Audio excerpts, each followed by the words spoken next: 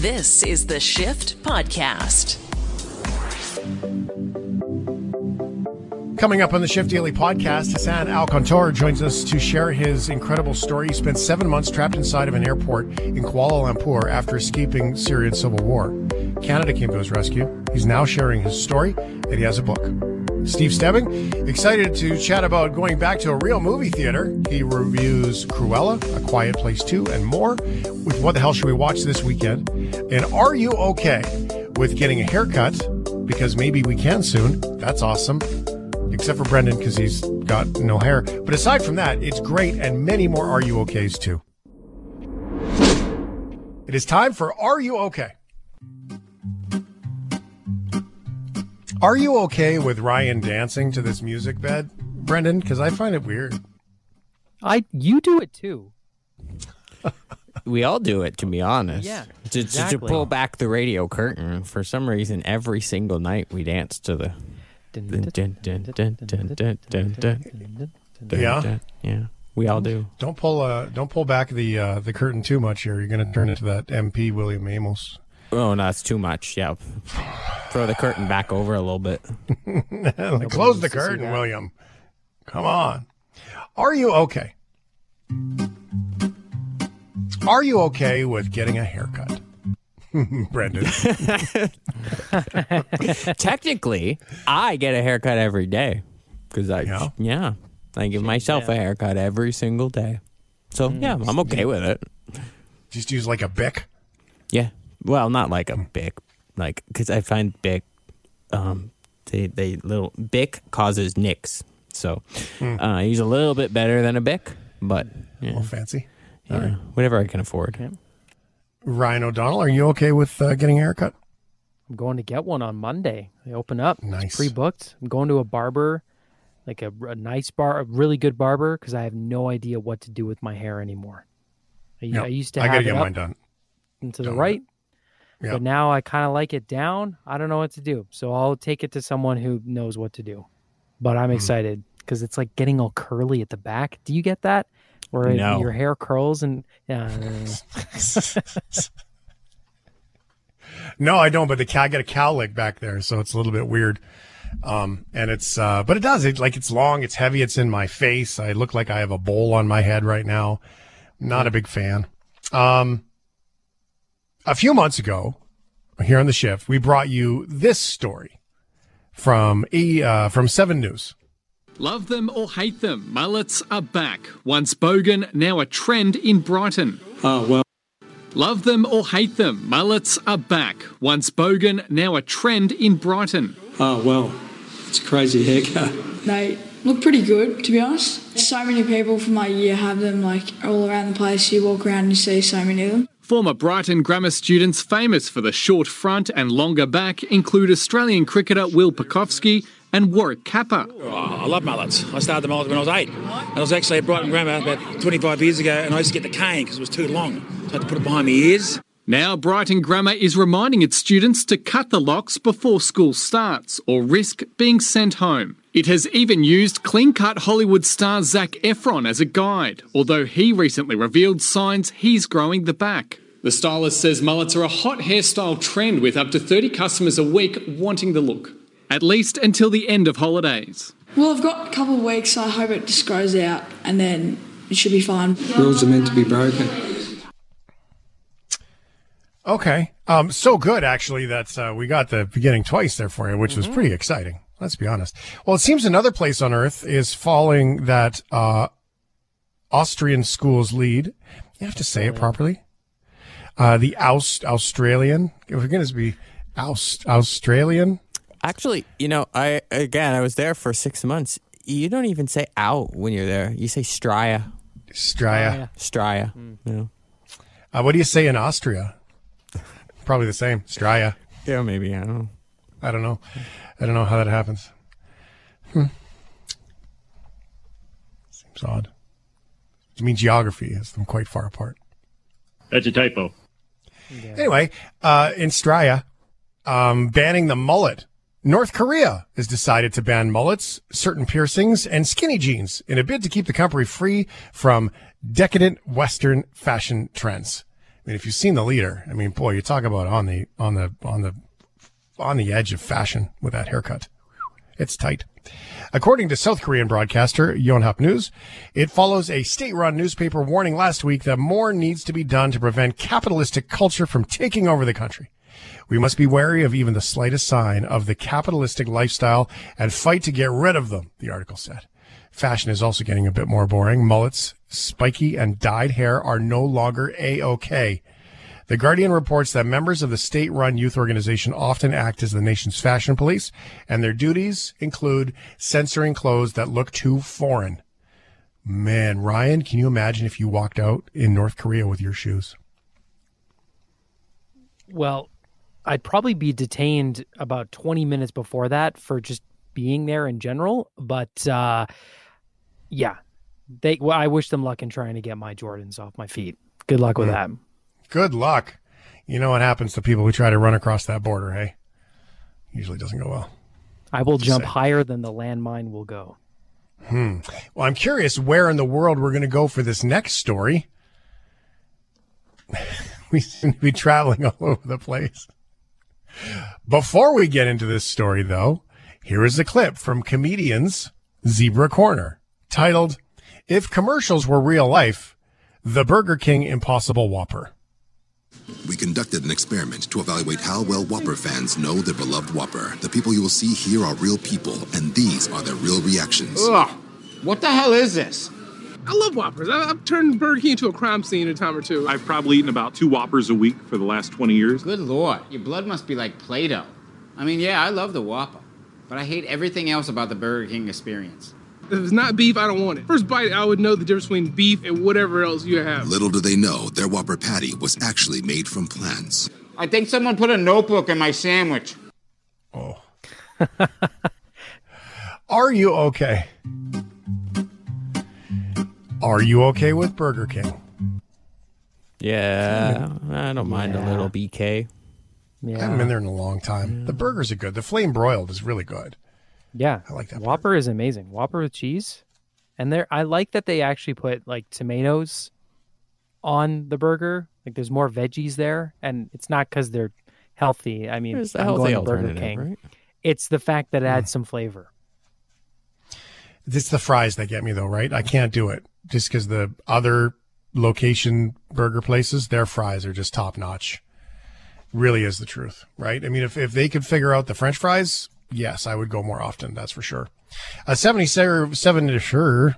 A woman who hails from Florida, who is 77, faces a felony battery charge after police say she threw a burger at a Burger King employee before calling her several racial slurs.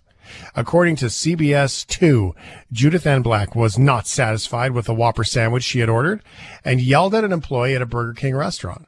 Police say that Ms. Black was read her Miranda rights and she agreed to speak with them about the incident.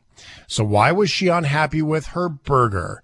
According to police, she stated that she was upset about the thickness of the tomato. Now, because she used racial slurs, she's facing a felony charge in all this. She was arrested and taken to jail without incident. Wow. What a way to show your true colors, eh? Tomato. First night in jail? What'd you do? I threw a Burger King at a Burger King.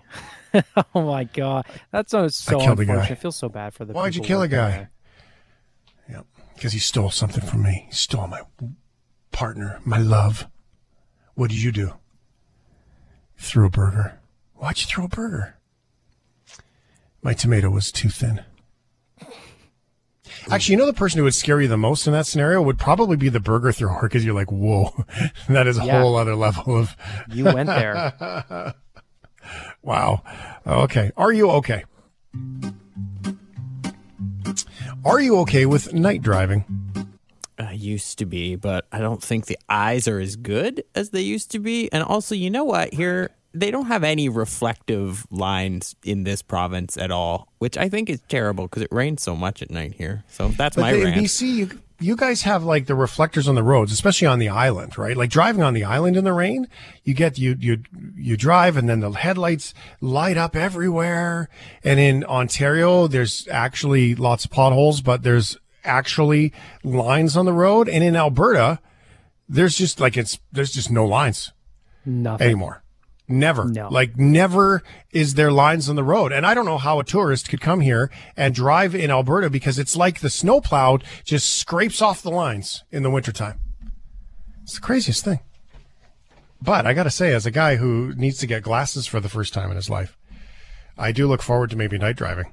I mean, not that I've had a hard time with it. It's never really bothered me. But now that I've been told I need glasses, I kind of look at the speed signs and go, yeah, that is a little fuzzy. Turns out it doesn't say 180. Oh, you just really wish it did. Yeah, right.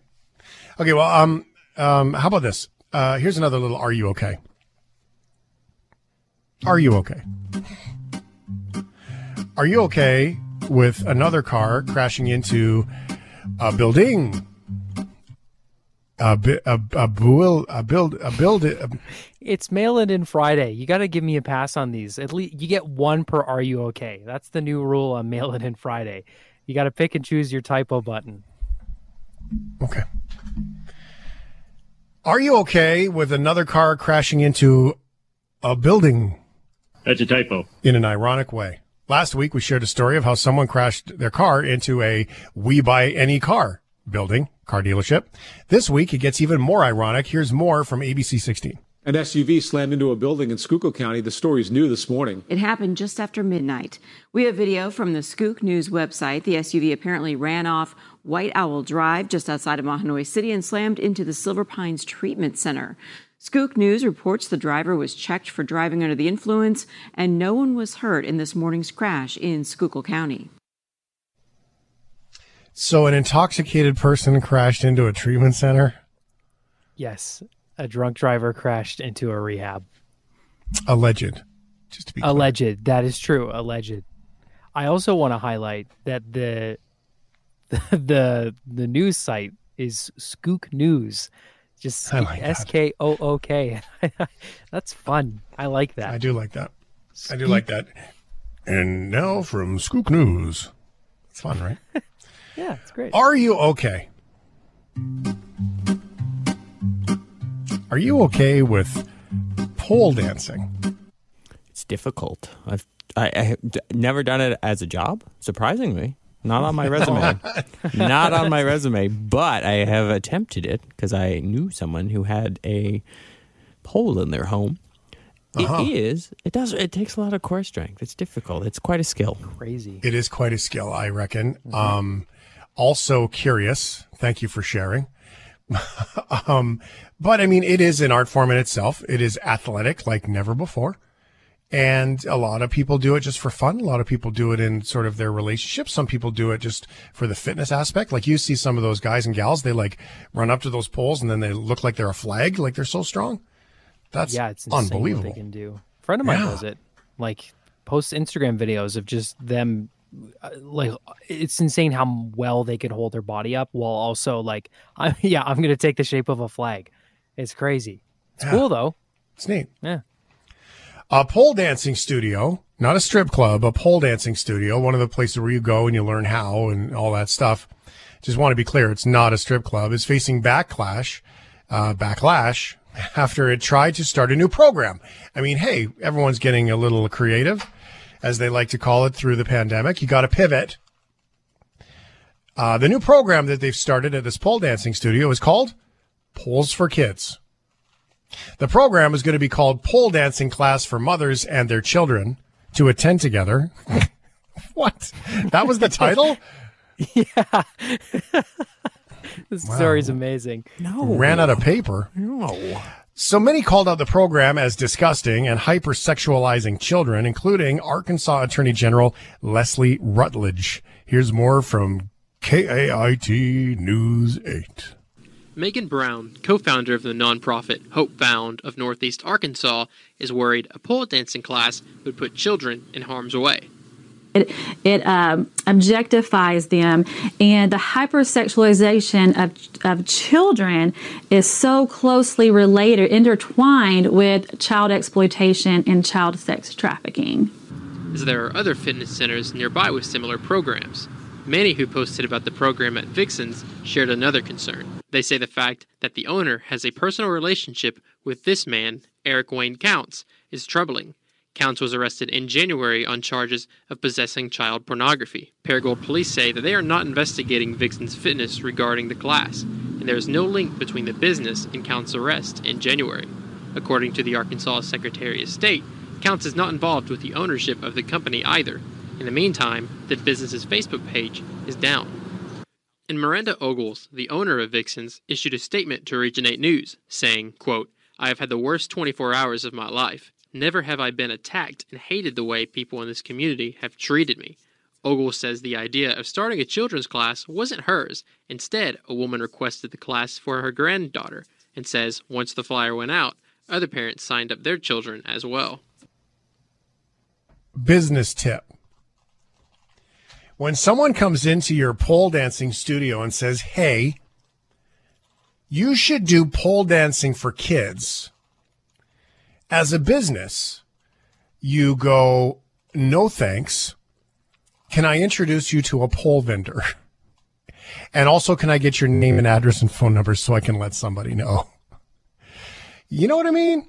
Yeah, there is a lot to unpack there. And even if that guy has no affiliation, the guy with the child pornography charges has no affiliation whatsoever with that studio, that is still a very, very unfortunate circumstance that makes me very, very, very uncomfortable.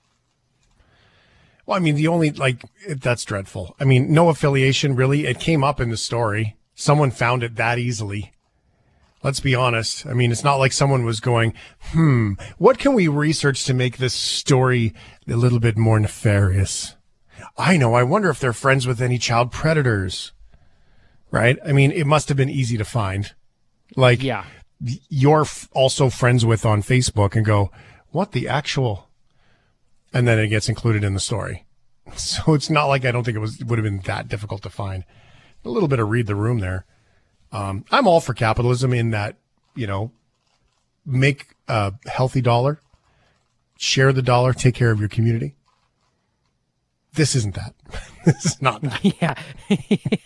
There are certain free markets that should be avoided.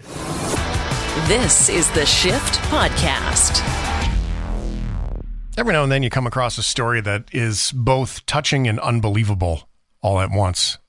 Somehow you can relate to it, and somehow it just can't even fathom it. And that is this conversation right here. When we go travel, we often think, oh, do I have my passport? Oh, did I bring my flip-flops? Oh, did I have my sunscreen? We don't really think about, what if I never get out of here? It's not something that comes to mind. Well, probably because our lives today, as much as we like to complain about Canadian politics, our lives today are somewhat stable. When you come from a place where civil war is frankly nasty, I'm not quite sure you have that same perspective. Well, this is the story of a gentleman who ended up living at the airport. He did. Hassan Al Kontar. Nuts. I was going to get it right. Hassan. You did. I did. Max, I've been working really hard. Part of my personal goal thing is to not only pronounce names sort of the anglicized English way, but really try to learn how to pronounce them properly. So can you say your name, and then I'm going to try and get it right? Well, we should start with the first name, though, because no Canadian or no English people can speak it right or say it. Well, I'm going to try. So you say it, I'm going to try. In Arabic, it's Hassan Al Kontar, and that's something you will never get. Hassan Al Kontar. Yeah. Pretty close. I'm not very good with the rolling the R thing. I love that part about your native tongue, man. Like, you guys roll that R like it's nothing. It's like this beautiful dance of just throw it out there. And it's like, how do you do that? It's amazing. Mine is so heavy, though. The R I pronounce is so heavy. Is it? Yeah. Yeah. And there's always a bit of an ah on the end of it. Even when I speak English, the the letter R is so heavy, and that would give me a heavy accent. People are still struggling with it. I tried to get loose of it, and I tried to be more Western or Canadian, but I could not. I think it's hard to fill the cup which is already full, and to learn the language from scratch when you are 38, 39 years old. It's hard to fill the cup which is already full. So I don't think I will ever be able to speak English the way it's supposed to be. But I have a rule. I think I made it to make myself feel better. If we both are understanding each other and what we want, here you go, speak the language. And so I don't care about. That's a good tip. I don't care about grammar too much. And you're not you're not alone in that. I mean, it's often hard for people who speak French to soften the R up like we do over here in the world, and same thing with Spanish too. So you're not alone in that. That's for sure. Thanks for being here. There are so many questions to this story. I don't know where you want to start, because you started as a Syrian, civil war, leaving, then you ended up at an airport. That's the very short version of it. Yeah, I simplified it a little bit. It's too simple. Well, here's the story quickly, but I will circle back to what you said at your beginning when you spoke about Canadians, and that's a very important issue for me. So we are going to cover that in a second. But to answer your question and to give people a summary of what happened. My name is Hassan, and I'm from Syria originally, from a city called Suwaida. It's south of Damascus, the capital, 100 kilometers of Damascus. And I left Syria for the first time in 2006. And I left it to Dubai, United Arab Emirates. I started a job there with insurance. I was insurance marketing. With time, I became a branch manager for an insurance company until 2011. I was legal, my career was booming, money was there, car, and it's Dubai. So you can imagine the kind of life I was having until 2011, when the Syrian war started.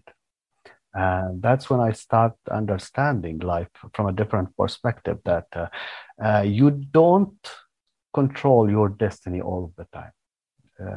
There will be a time where others may control your destiny, individuals, those who are fighting over power. And you become a captive, actually. So I lost my work permit because I refused to join the Syrian army. I did not want to kill my own brother or to destroy my own home. So they refused to renew my passport, and I lost my work permit because of that. So I become, from 2011 until 2017, illegal and run, hiding. You cannot work without a work visa. So I was having some daily jobs, washing dishes or any kind of job. I used to live on a car for a part of time for years, actually. Then public gardens, and I slept on stairs, buildings. It was a hard time for me from 2011 until 2017, when the Dubai immigration, they captured me, they detained me, and they deported me to Malaysia. Why Malaysia? Because it's one of a few countries who accepting Syrians on arrival visa for 3 months. They wanted to deport me back to Syria. But I said, listen, you guys, you cannot do this because this is an international law. You cannot send someone back to their conflict, to any conflict zone. So they deported me to Malaysia. I stayed there for 3 months. Malaysia, I could not, as a Syrian, you cannot have a work permit in Malaysia, nor seek asylum, because it's not a signatory of the 1951 Refugee Convention. So I tried to go to Ecuador. I bought a ticket, and through Turkish airline, and they did not allow me to board. So I lost my money. Why they did not allow me to board? Well, he did not say, but I know that it's because of my nationality. I'm Syrian. So I'm a threat. And then a week after that, I tried to go to Cambodia. I arrived to Cambodia, but the Cambodian airport authorities did not accept my entry, and they sent me back to Malaysia same day on the same plane. Malaysia did not accept me to enter. And that's when I stuck at the airport. Wow. So I was running out of options. I tried everything, but it's a kind of bureaucratic dilemma. So there's a crack on the system, and it all lined up. Find myself with the impossible situation. I tried all the options available for me as Syrian, and all of them did not work. So I ended up at the airport. Wow. So you ended up living inside the Kuala Lumpur airport.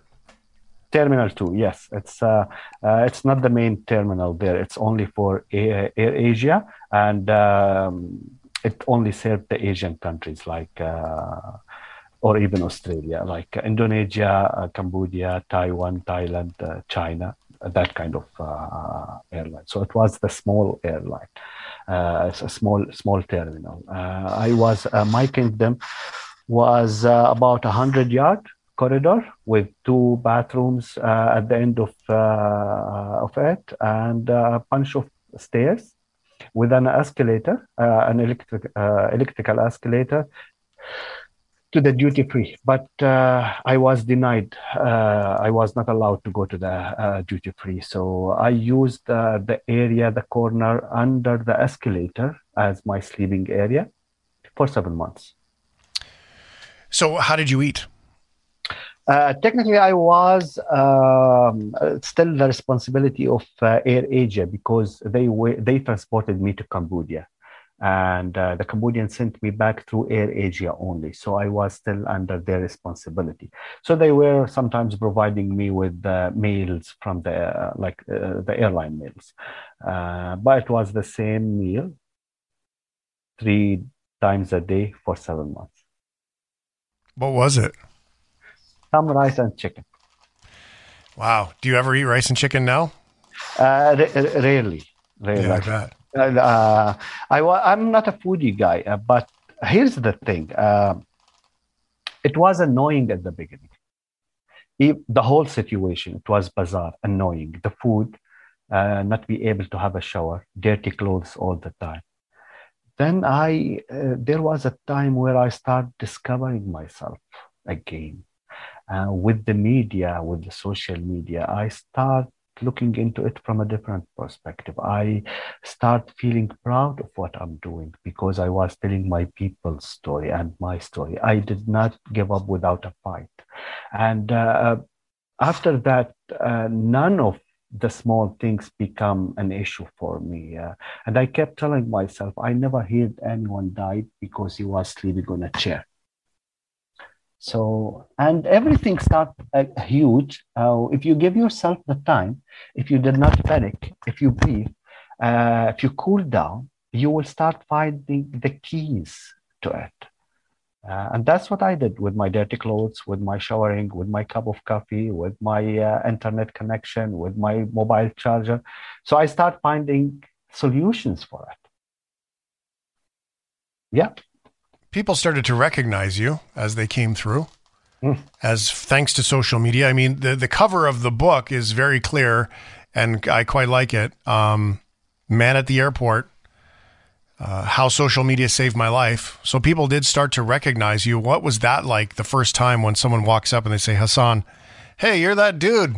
You're the guy from the under the escalator. Sure. Now, I mean, discovering yourself and then getting acknowledged by someone else, those are 2 very different processes in life. It must have felt fantastic. Sometimes, not all the time. There was a time when I felt myself a zoo animal. They kept telling me, oh, you are a celebrity now. And I kept saying, no, I'm not. Celebrities, they have their own jets. They don't stuck at airports. I'm more like a zoo animal. And there was a time when I will accidentally look around me, and I will find someone who's taking pictures for me secretly, right, without even saying hi or hello. And there was the struggle, the always struggle, where I always in my mind tried to look into the bigger picture, not into the small details. And it happened with passengers, and it happened with the media interviews. They kept asking what I'm doing at the airport and what my daily life looked like. And I kept trying to drag them into the serious question. It's not what I'm doing at the airport, it's why I am at the airport. And they kept, for example, do you know what is the common questions between people and media? And the same question was always there in each and every interview or whenever I met an individual. They will ask, did you watch the Terminal movie? Really? That's the first question? Yeah. Really, eh? Or it will be there. It will be there at the beginning of it. There was a time when, I'm sorry, I know that some people ask you this before. I know it may be a cliche, but did you watch the Terminal movie? And I tried to come up with my funny version of answer. So I will tell them, well, yeah, I did, but he has Catherine Zeta-Jones and I have no one. Bring me Catherine and I will wait for as long as she wants. You'll be okay. You know what my question was going to be? It's funny that you said that. My question was going to be, would you ever make your own version of the movie? Documentary, maybe. Mm-hmm. Because the way I see it in my mind, I want to reflect the Syrian tragedy since 2011. Yeah. Because my story, people think that it's unique. It's not. The way I handle it is the unique part. But my story is the story of millions since 2011. Do you think, let me ask you a question, since we are on a campfire with some. Absolutely. Do you think that I'm the only one or the first one, a Syrian one, who's stuck at the airport? Yeah, I would imagine. No. Do you think I'm the last one? I would imagine there's probably people stuck in airports around the world right now. But I will also acknowledge the fact that I have also never thought about it. I will tell you now, as a fact, since the time I arrived to Canada, which is 2.5 years ago, so far I dealt with 26 cases similar to mine. Wow. Whenever people are stuck at the airport, they reach out to me right now. And what should we do? But the way I handled it was different. And that's why I'm proud of it, because it made me who I am. And it made me realize that who you become while marching towards your dream is more important than the dream itself. Mm. There was a time at the end of, before they jailed me at Malaysia for 2 months, there was a time where I did not care any longer if I will be sent back to Syria, if I will come to Canada. I did what I want to do. I told my story and my people's story. And that's why I wrote the book. When I arrived to Canada and I start meet Canadians, and the minute they ask me where I'm from, I will say I'm from Syria, and they will have this empathy and sympathy, genuine one, and they will, oh, sorry. They will start asking about my family, and they know something about the war and what's going on, but they know nothing about Syria before the war. They never heard from a Syrian directly. They hear from us from the news. They have a stereotype in their minds about refugee camps, vulnerable people, uneducated, unskilled people who may come and start living on the welfare from the government. When it's not the truth. Syrians are skilled worker, educated people. So whatever I'm doing now in Canada, I'm trying to build that bridge between the two cultures and bring the gap closer, because Canadians are different. But I want them to understand that life is not only about what you want, it's about what you have. So while you're working towards what you want, try to enjoy what we have. Because what you have is the impossible dreams for millions and millions and millions around the world.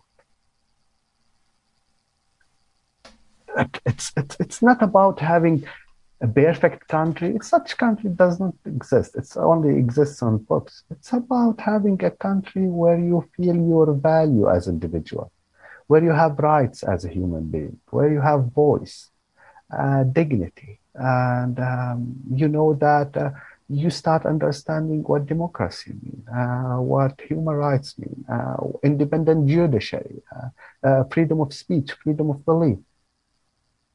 People take things for granted when it's not. That's why I enjoy the smallest thing in my life. And they keep asking me, why do you enjoy a fire camp or beer or a cup of coffee? Because it makes me feel normal. Because there was time when people took away that from me. And it was all what I want, to feel normal, that I'm a human being. Yeah. Well, I hear that. I hear that connection from to feel like a human being when you feel, I mean, you didn't make the direct connection, but when you feel like a zoo animal in a fishbowl, how the desire to feel normal is there. And I think that you're right. I think that you're right when you say that we often think about cause and effect, right? Remember, the cause of all this was not the airport. The cause was Syria. The cause was the fact that you took a stand into not settling for someone else's storyline. Come back to Syria, fight against your people, fight for something that you don't believe in, so on. And I also hear the fear in it, not from you. I hear the fear in it in the Turkish Airlines story. We don't want to get involved, really. I mean, you're from the bad neighbor, right? So we don't want to deal with you because A, if we help you, that can be problematic for our planes. And B, if we try to help you and you're a bad guy, that's problematic for us. So you can sort of see that that not belonging to anything like you speak of is must be incredibly difficult for you. The book is Man at the Airport, and you can pre-order the book if you go to manattheairport.com. What's one thing you're left with today, Hassan, when you get up or you see about Canada that I think Canadians, to your point, I think Canadians don't often realize how great this country is. I mean, I always just fundamentally say water. We have water. And even that is not true all across Canada. So we take an awful lot for granted. What do you see about Canada as a guy who's been living here now after all you've been through between Syria and success in your career and then having that all come apart, then being stuck in other countries? What's one thing you can tell Canadians that you see in Canada that we need to know? I have three quick individual, separate stories, and it will reflect how I feel about Canada. And the three of them happened before I arrived to Canada.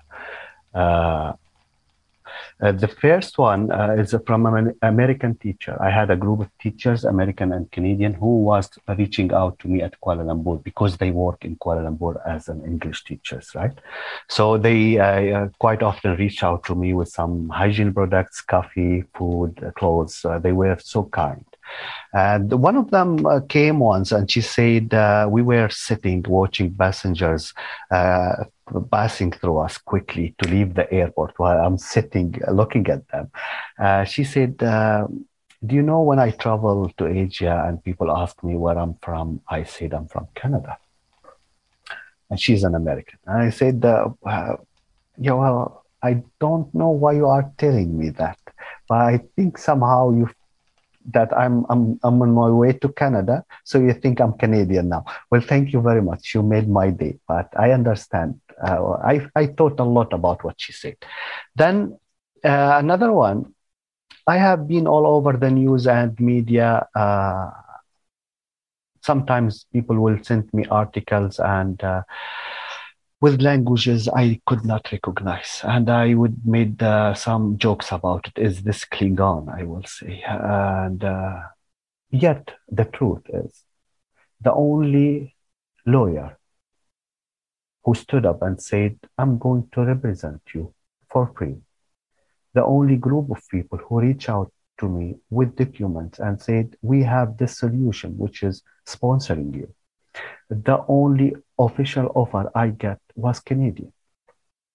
No other lawyer from all around the world sent me a message saying, listen, I'm a lawyer. I'm going to help you to come to UK or USA or Australia or anywhere else. He was only Canadian. The third one is I was in detention jail in Malaysia. A month after I have been jailed, Canada sent me an immigration officer to the detention jail to conduct an interview with me.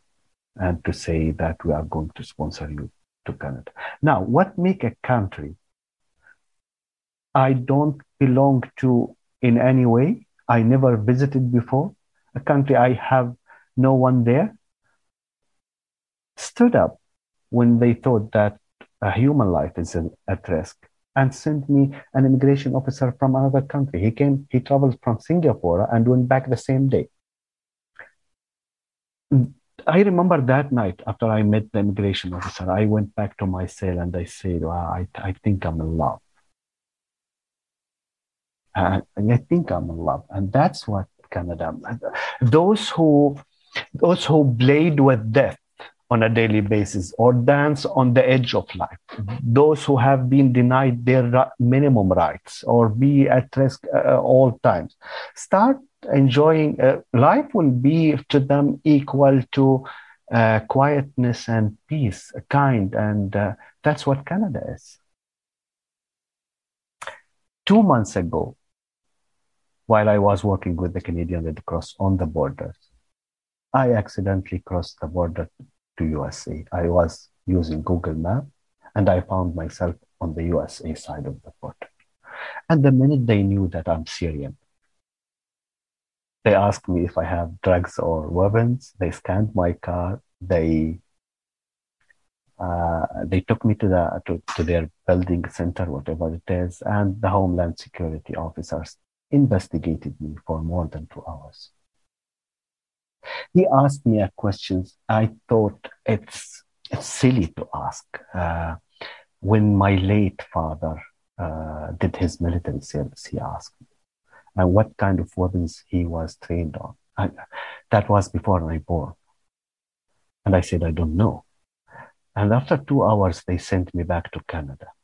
Now, imagine that I stuck at the US, where I would be now if I was only Hassan, the Syrian refugee, not Hassan, the permanent resident of Canada. That's what Canada is to me. And it will start, you will start discussing on a deeper level what belonging means, to belong to a country. Why do you belong to this country and that one? What belonging means? One of them is by birth. I belong to Syria by birth, and it's a part of my DNA. I'm proud of it. It's where my childhood is, my home, my family, my father's grave, my olive farm. It's where I had my first crush, and I love Syria, but it's a part of my DNA. I did not choose that. But Canada is where I choose to belong because it made me understand what does it mean to have a value as a human being. And I choose to make it a part of my DNA. And it hurts me sometimes. I hear people, I understand why people sometimes are frustrated, especially after the pandemic or during the pandemic. People are not happy with the vaccination sometimes, or with the hospitals, or with the testing, or with the tax policy, or with the healthcare. It's a topic. It was there before. It's here now. And it's going to be there in the future. And that's a good thing because it means that people are observing the officials. They are keeping an eye. It means that they are alive. And that's great. But for me, it doesn't matter. If it's more taxes, less taxes, it matters for me that where is this country standing for when it comes to human rights, to humanity, to passion, to compassion, to sympathy. Where are we standing?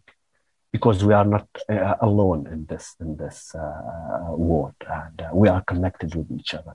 This is what I care about. And watching the world and what's going on makes me thank God for Canada, because I get emotional when I speak about it. It's the absolute beauty for me.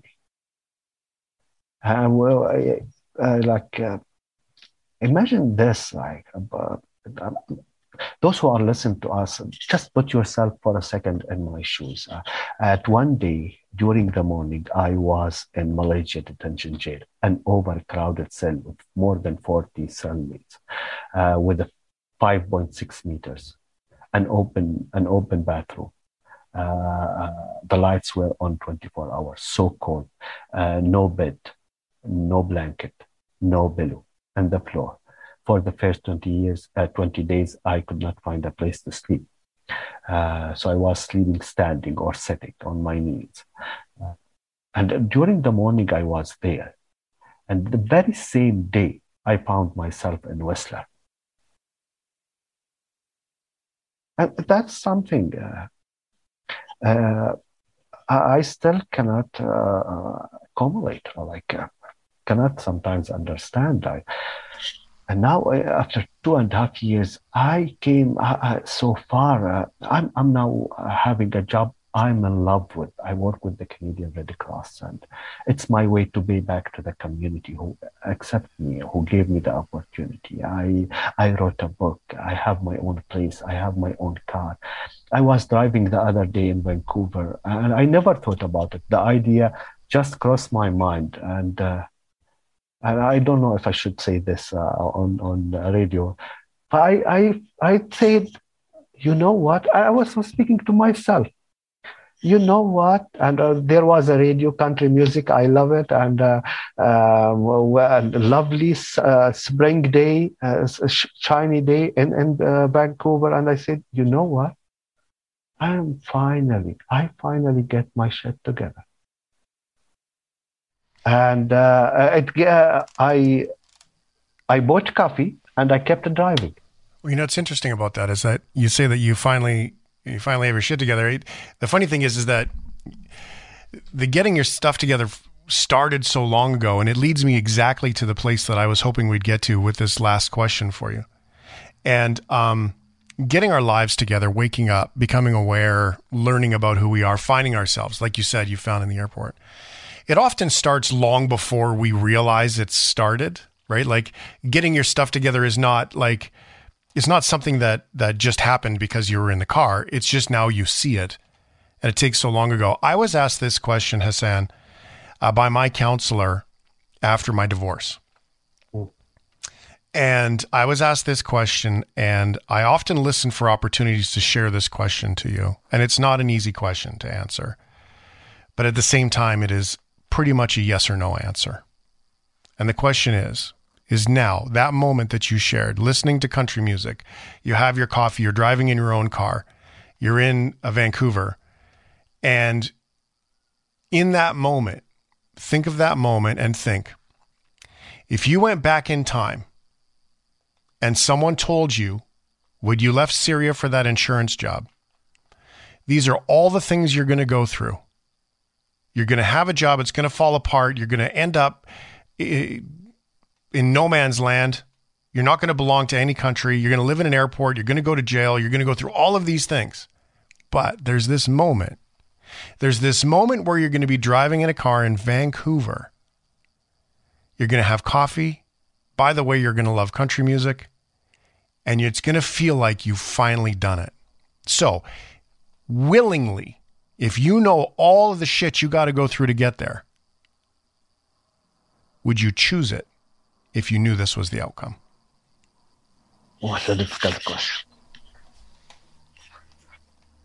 100%. It's beautiful, isn't it? 100%. Do you know what my answer was to my counselor? My answer was yes. Yeah, I hear you. I can feel you, and I can understand why.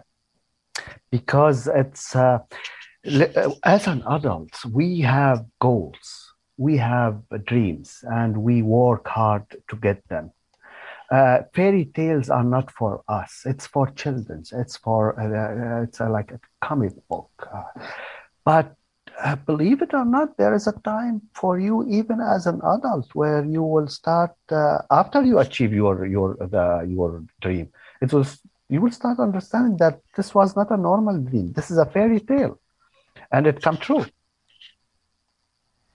And it may sound silly in your own head, but it's true. Because you have no idea during the years how much I felt ashamed and shy from myself and from my family. You have no idea how much I lost and the ultimate price I paid. Everyone walked from me, like even my closest friends. I lost everyone because I was weak and I was full of shame. I was hiding, and people were making laugh at me. And I was inside myself saying to myself, I am better than this. And I don't deserve this.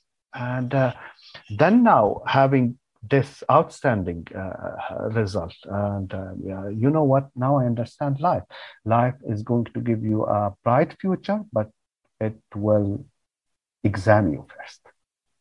Yeah, it does. It does test you, and you have to also surrender yourself to the belief that I'm going to end up where I'm going to end up, and I'm going to be in all the places I need to be in all along the way. It's remarkable. I look forward to reading the book, Man at the Airport. It's Hassan. I'm going to get it right.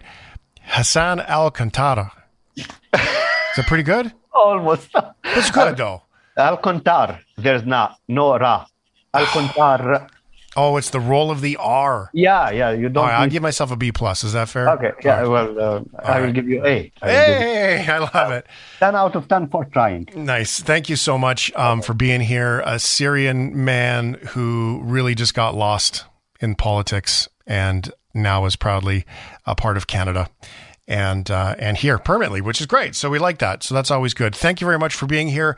Go to manattatheairport.com. That is the easiest way to get connected with all of Hassan's socials and everything else. It really, truly is my pleasure. Thank you. Thank you very much for having me. Such a pleasure. It's the Shift Podcast. SteveStepping.ca is his website, by the way. If you want to check it out, he's got his blog there. Now, Steve likes scary movies. Yes. And that's just weird. And Ryan O'Donnell also likes them too. Look, Shane, there's dozens of us that like horror movies. Dozens and dozens. We are one. We are many. Yes. We have a high threshold. See, here's the thing. All I had to do was say to Steve and Ryan on this call, I watched Men in Black International. Oh. And both of them scowled, shook their head, and gave me this look of shame and disappointment. No, like not at you. Like you didn't make the movie. But I mean. But why? So I watched the show, and the show got to the end, and I turned off the show, and I was like, that was fun, and I walked away. So why do you say that it was so dreadful? Honestly, I feel like I'm going to ask you about the movie in like 4 or 5 weeks, and you'll be like, did I watch that? Like, there's honestly nothing that's going to like stick around and be memorable. And I mean, let's face it about the Men in Black series, because I do like the first 2 movies. There's 3 movies, but it's diminishing returns with each of them. The first one's a cool movie. Barry Sonnenfeld does a great job. Tommy Lee Jones and Will Smith have really, really great chemistry. It continues into the second movie, and then they do this time travel shift thing with the third movie that has like Josh Brolin as a young Tommy Lee Jones, and it just doesn't work. And I think it soured everybody on making more. So when they get to this international one, they don't have any of the original cast. Instead, we got Chris Hemsworth and Tessa Thompson, 2 very, very likable people. But it's just a movie that, I don't know, to me, it just felt like just a piece of buttered toast. There wasn't anything exciting to it. Vegan butter toast. That's what it was like. Bad. I thought it was really great. I mean, I think the characters were great. I mean, the little miniature dude, that actor. Kumail Nanjiani does the voice. He's so great. Funny. And you know what? I thought she did an amazing job. I thought he was, Chris Hemsworth was pretty typecast in it. But I thought that, I'm sorry, I don't know the lady actor's name. Tessa Thompson. So I thought she was dynamite. And then it had the lady from, see, this is me in movies.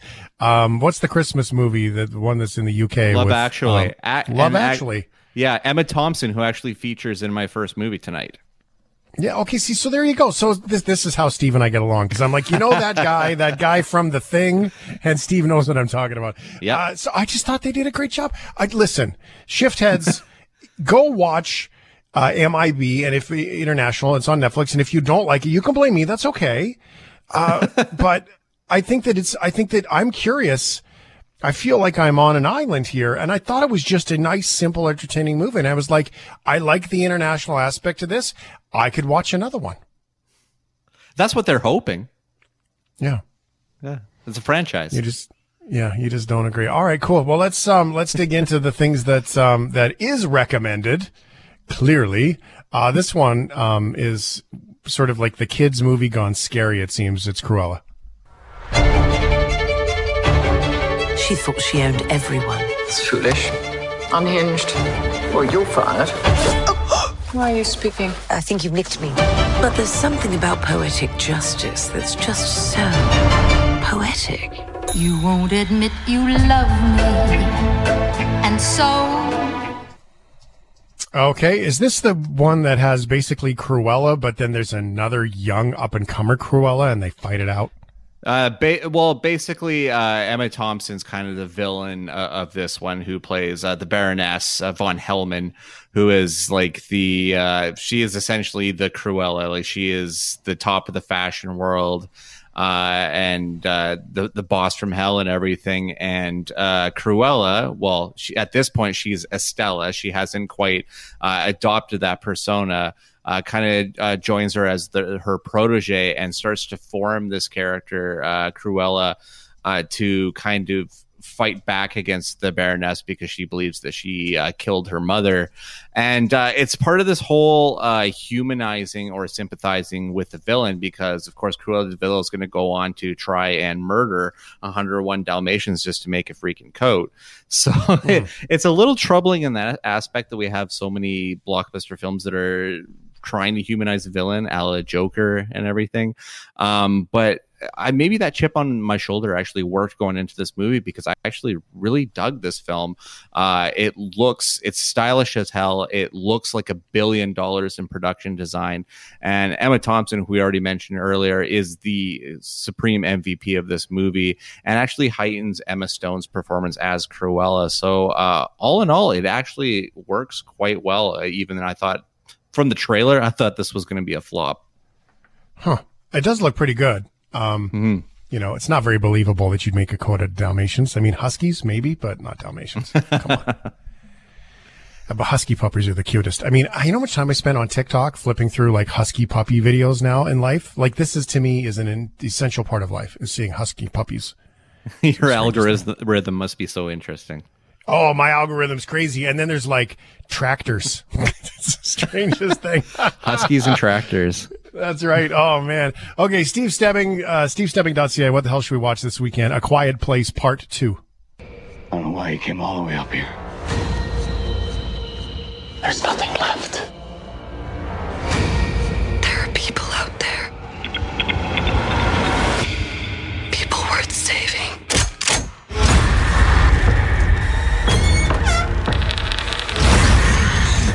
Most people had finally given up hope.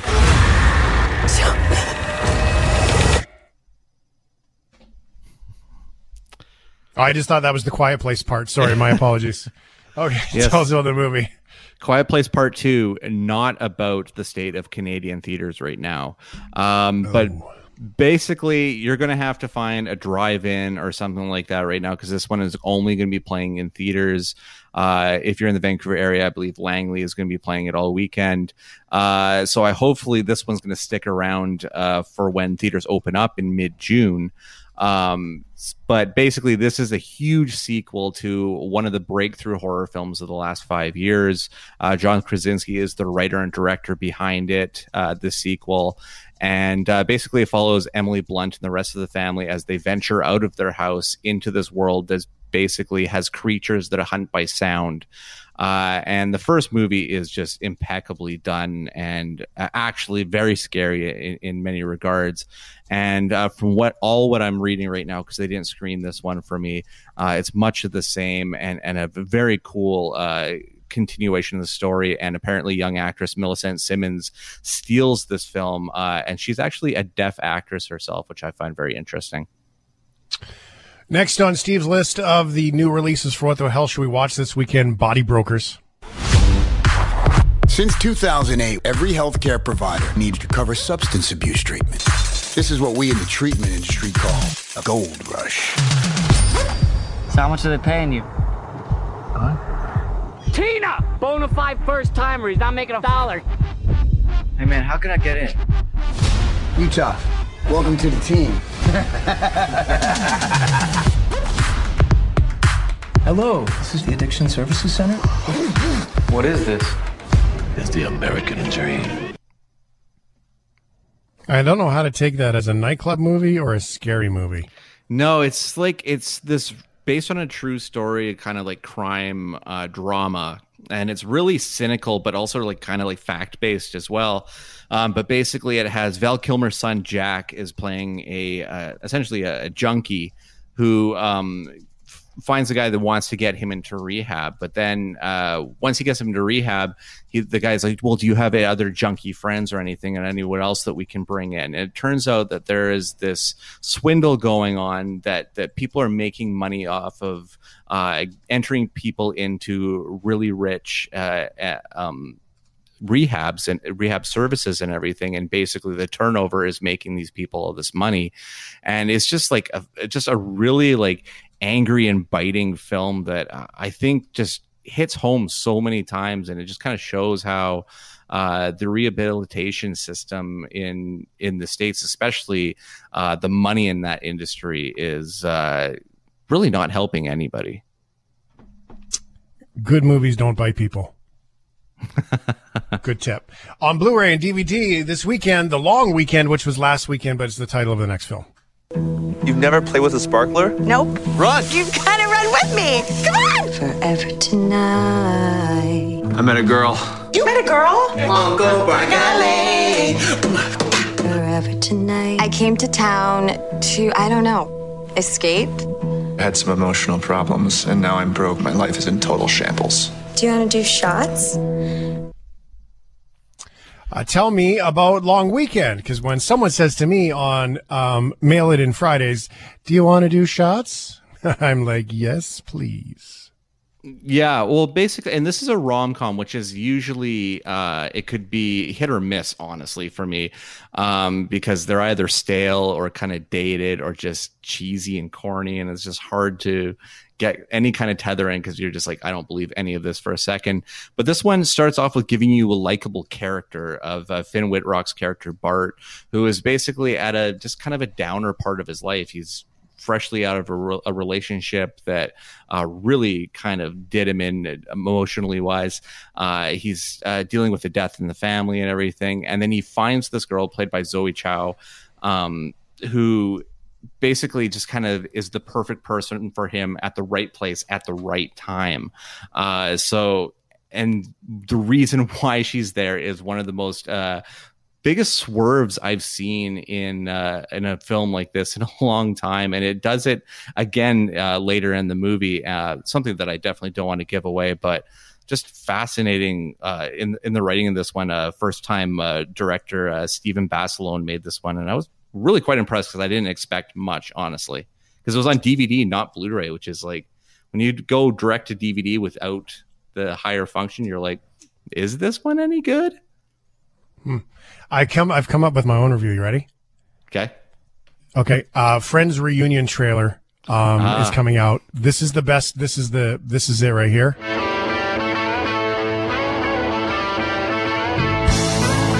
And what you heard is the best part of the Friends reunion trailer. That's it. That's the whole review.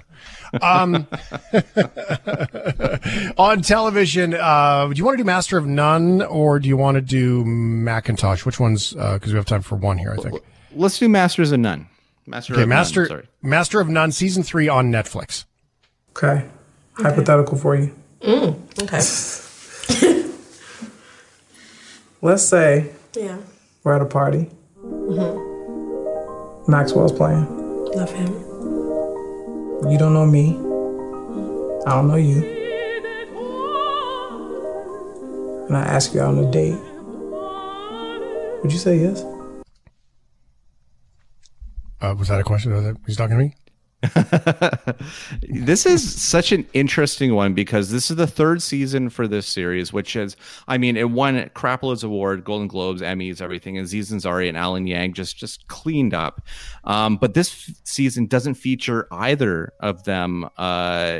Aziz Ansari as a character, Alan Yang as an actor, but instead it goes with Lena Thwaite's character, who is a background writer in the show and kind of a background character for like a limited series called Moments of Love, where her and her wife are trying to figure out the next step, whether it be kids or moving out to the countryside, moving out of New York. Like there's just so many big things with this. So it's a really well done series.